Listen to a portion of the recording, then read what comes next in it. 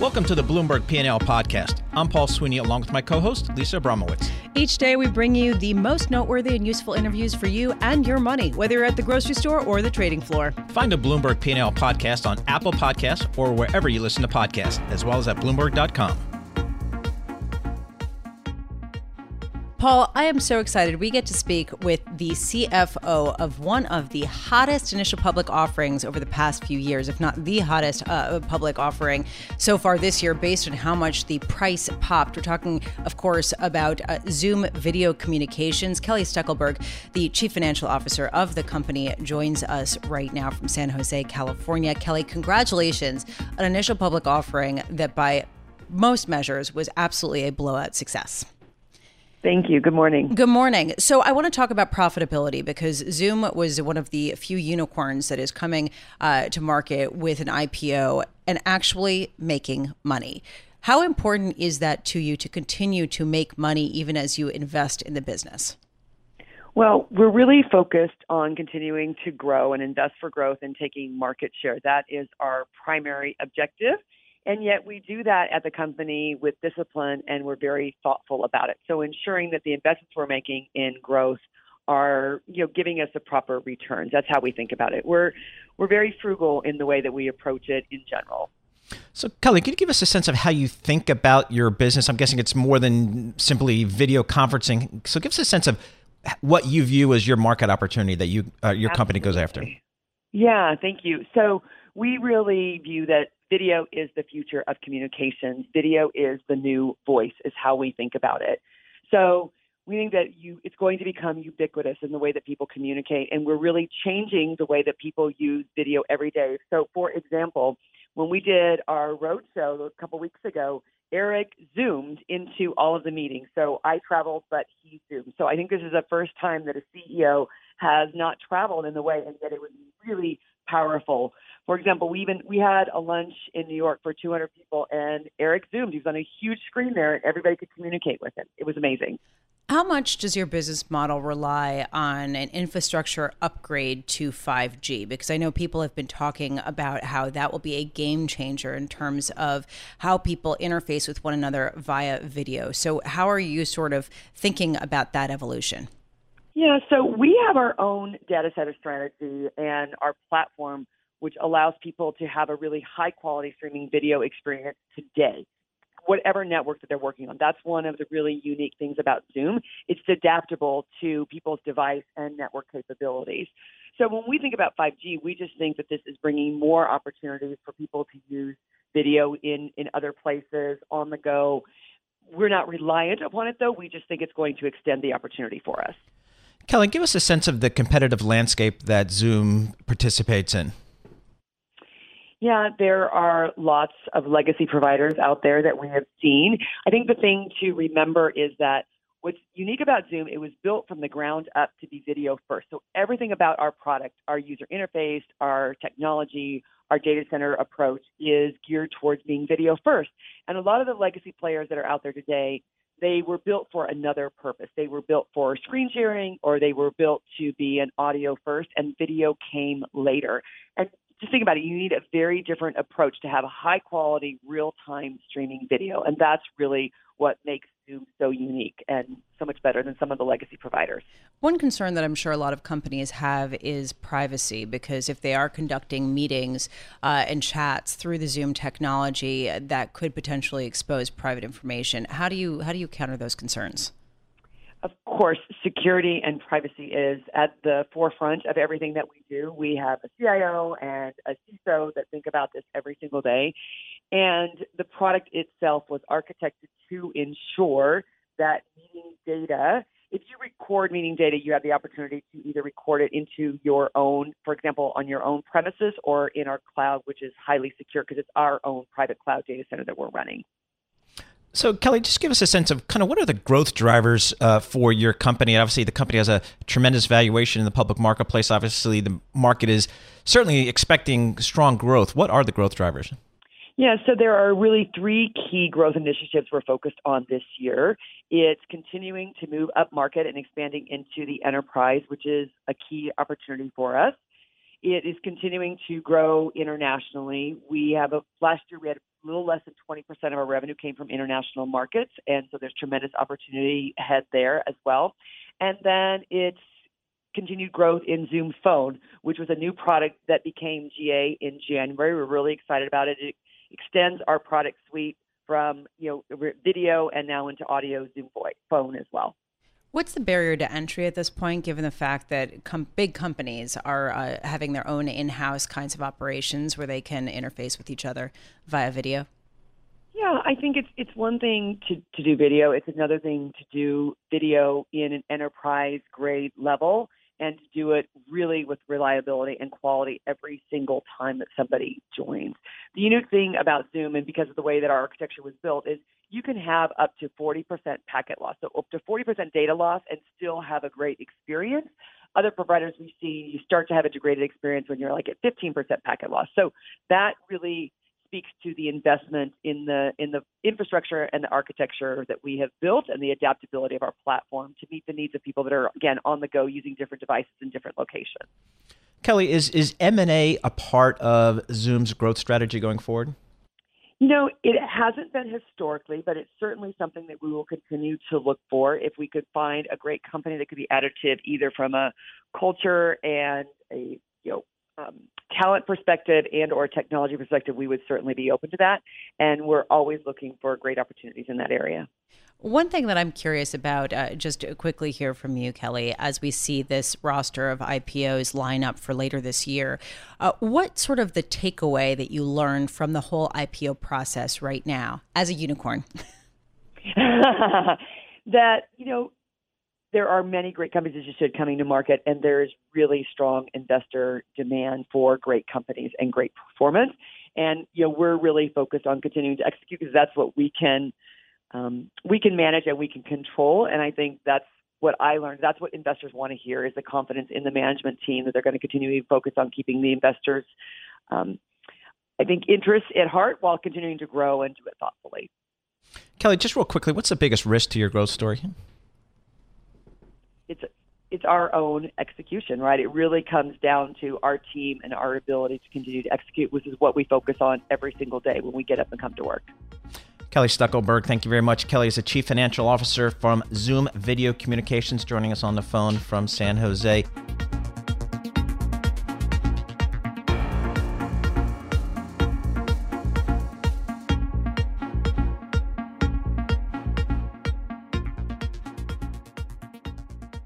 Right now, we are hitting new record highs on both the S&P and the NASDAQ in the United States, which has been the sweet spot globally in terms of economic growth as well as asset flow, at least in 2019. Joining us now to talk about whether that can continue is Clive Gilmore. He's CEO and Group Chief Investment Officer at Mondrian Investment Partners, overseeing about $50 billion from London, usually, but he is joining us here in our Bloomberg Interactive Brokers studios. Clive, I do want to ask, do you think from your vantage point that the U.S. is still the place to go, or that this rally is basically at its peak and is going to peter out?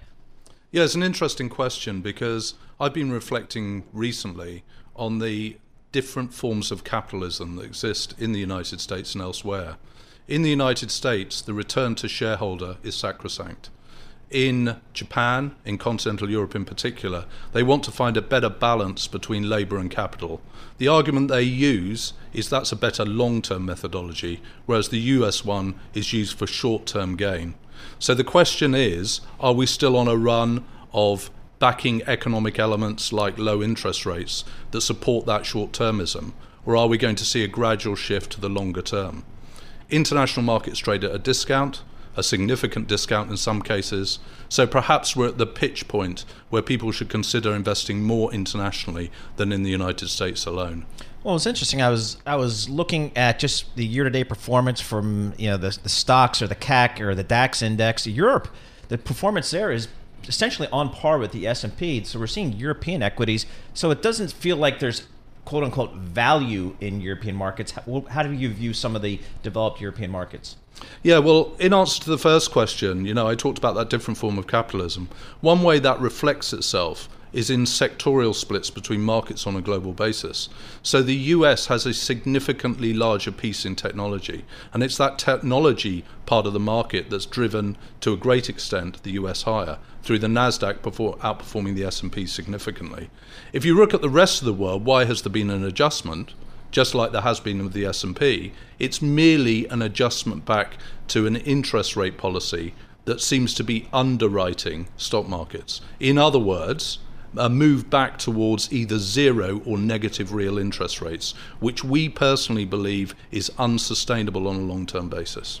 What you're saying is actually fascinating, which is at a certain point, investors aren't going to just look for people, for companies to give them as much money as possible in the form of share buybacks and dividends.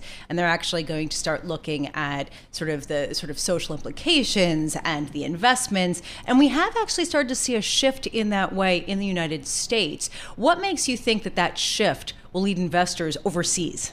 Well, that argument about sustainability is obviously a really, really strong one. And the way we analyze equities at Mondrian is to use a dividend discount model. So that takes the dividends today and looks at the expected future growth in those dividends. So sustainability is a key element of what we do, especially as you look out after year 3, for example.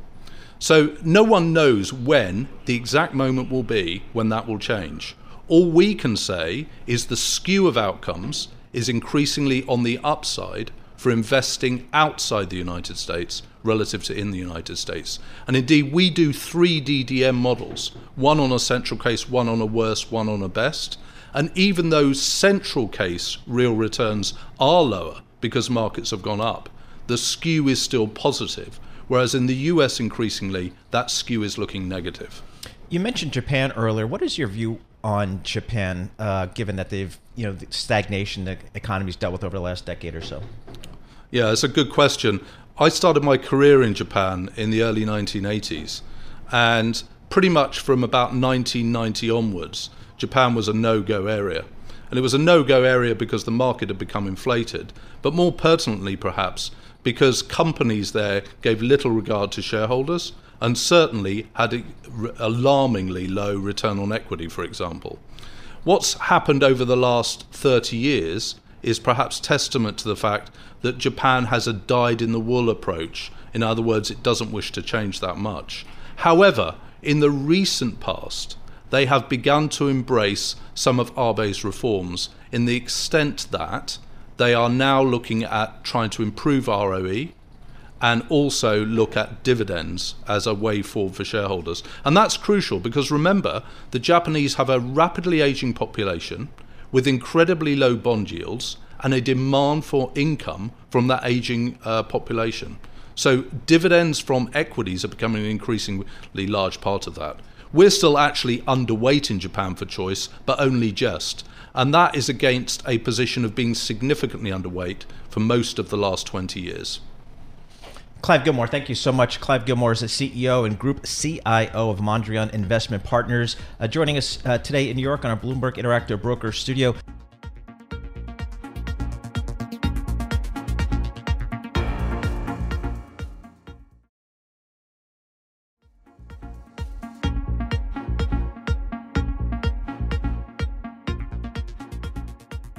Right now, I think we do have Bruce Levine from the Center for Cellular Immunotherapies at University of Pennsylvania. Just let's get us started with a sense of what your team is working on in layman's terms. What we're working on is using the patient's own immune system and retraining it to recognize cancer. Now, this is not intuitive because the immune system is designed to recognize foreign invaders, and cancer is derived from your own cells. So what we're doing is putting in a genetically engineered receptor that makes your immune systems recognize cancer. So Bruce, kind of give us a sense of kind of where you are in your research. Where is it in a kind of go-to-market type scenario? Where are you and your team right now?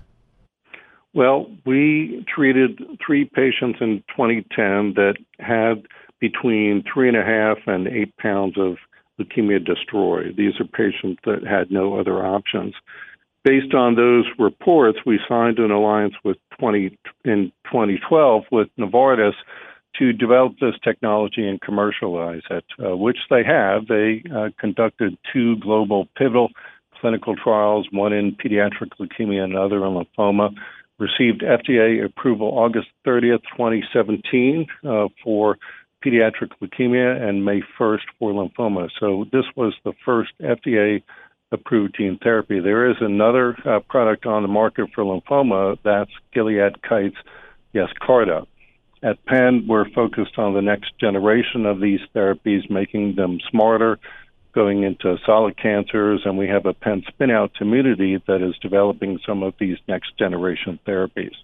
Bruce, it's incredibly exciting for me to hear what you're working on, because there have been so many cancers that have killed people who we all have been close to. So to think that there could be some kind of new remedy is very exciting. I'm just wondering about the sort of standardization of some of these CAR T cell therapies, just considering the fact that you have to use people's own cells. They tend to be much more expensive. And I'm just wondering what the focus is on trying to sort of streamline them so they can be used in a more broad-based level. Yeah, so the challenge here is the raw material is the patient's own cells, and it varies every time. As far as standardization, we are making improvements in the manufacturing, implementing automation, making the process shorter.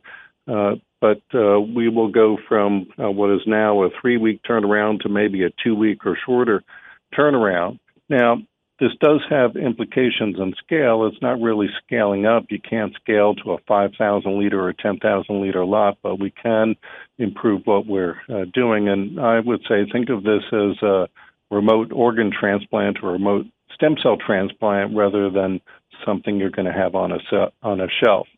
Now, I can speak to you about these so-called off-the-shelf cell therapies, and there is justification for that because there are patients from whom we don't get enough good cells to generate a product.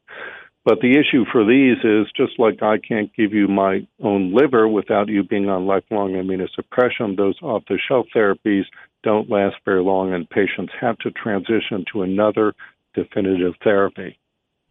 Bruce Levine, thank you so much. Bruce Levine is a Barbara and Edward Netter professor in cancer gene therapy. He's at the Center for Cellular Immunotherapies at the University of Pennsylvania. He's also a co-founder of Teammunity, a Penn spin-out working with Novartis.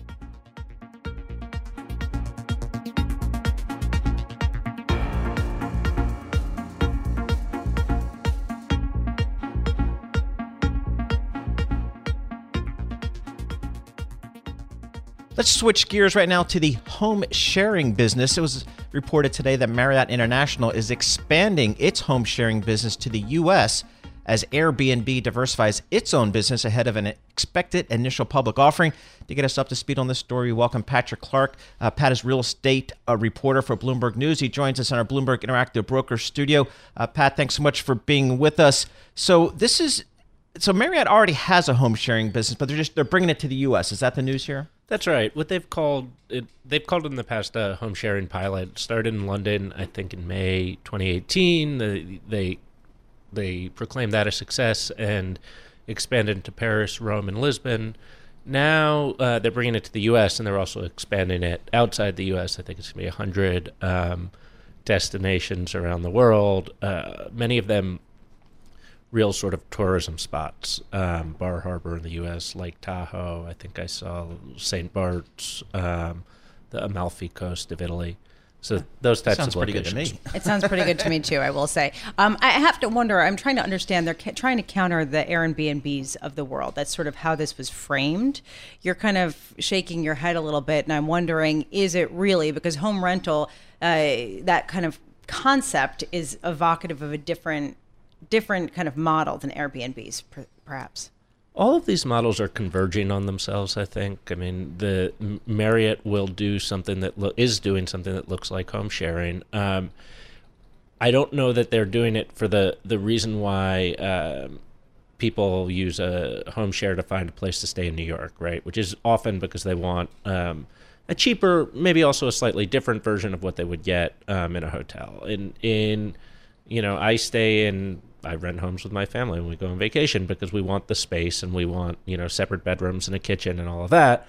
And we sometimes do it through Airbnb or VRBO, but yeah, I think as you say, that's sort of a home rental business, which makes sense as an extension of sort of Marriott's bread and butter, right? If I'm a Marriott loyalty program member and I travel for business all the time and I accrue points and now I want to go on vacation with my family, and what I want is a home rental, not a suite in a hotel somewhere, it makes sense for Marriott to be able to offer me that home rental. Now, is that direct competition with Airbnb? In a way it is, because I would otherwise go and book that home on Airbnb instead of staying inside the sort of Marriott loyalty ecosystem. Now, does Airbnb, the amount of crossover is sort of a point of contention. I would say that the hotel companies have largely said, many of them have said, it's a different guest than the one that we're serving. So what has been just overall the Airbnb impact on the hotel business? Yeah, I mean, there's, I think Airbnb says they have 6 million listings around the world, so that's just a lot of supply. I think it depends on the place. There are, in some places you could say there are, I mean, in New York you have tens of thousands more sort of places to stay than you would pre-Airbnb. Whether or not that has had an impact on how much a hotel in New York can get for its room, I guess is a little bit murky. You would think it would have to have some impact. There's also seems to be, virtually limitless demand for hotel rooms in Manhattan. They add, they add thousands of hotel rooms in New York every year, and without seemingly a large impact on occupancy rates. So, it's unclear who's threatening who here, right? Is Marriott going to take a bite out of Airbnb's business with this new offering? I kind of doubt it. Yeah. Are they defending themselves? Are they worried about losing business? Pat Clark, thank you so much for that. Pat Clark is a real estate reporter here at Bloomberg News. Thanks for listening to the Bloomberg P&L podcast. You can subscribe and listen to interviews at Apple Podcasts or whatever podcast platform you prefer. I'm Paul Sweeney. I'm on Twitter at PT Sweeney. I'm Lisa Abramowitz. I'm on Twitter at Lisa Abramowitz1. Before the podcast, you can always catch us worldwide on Bloomberg Radio.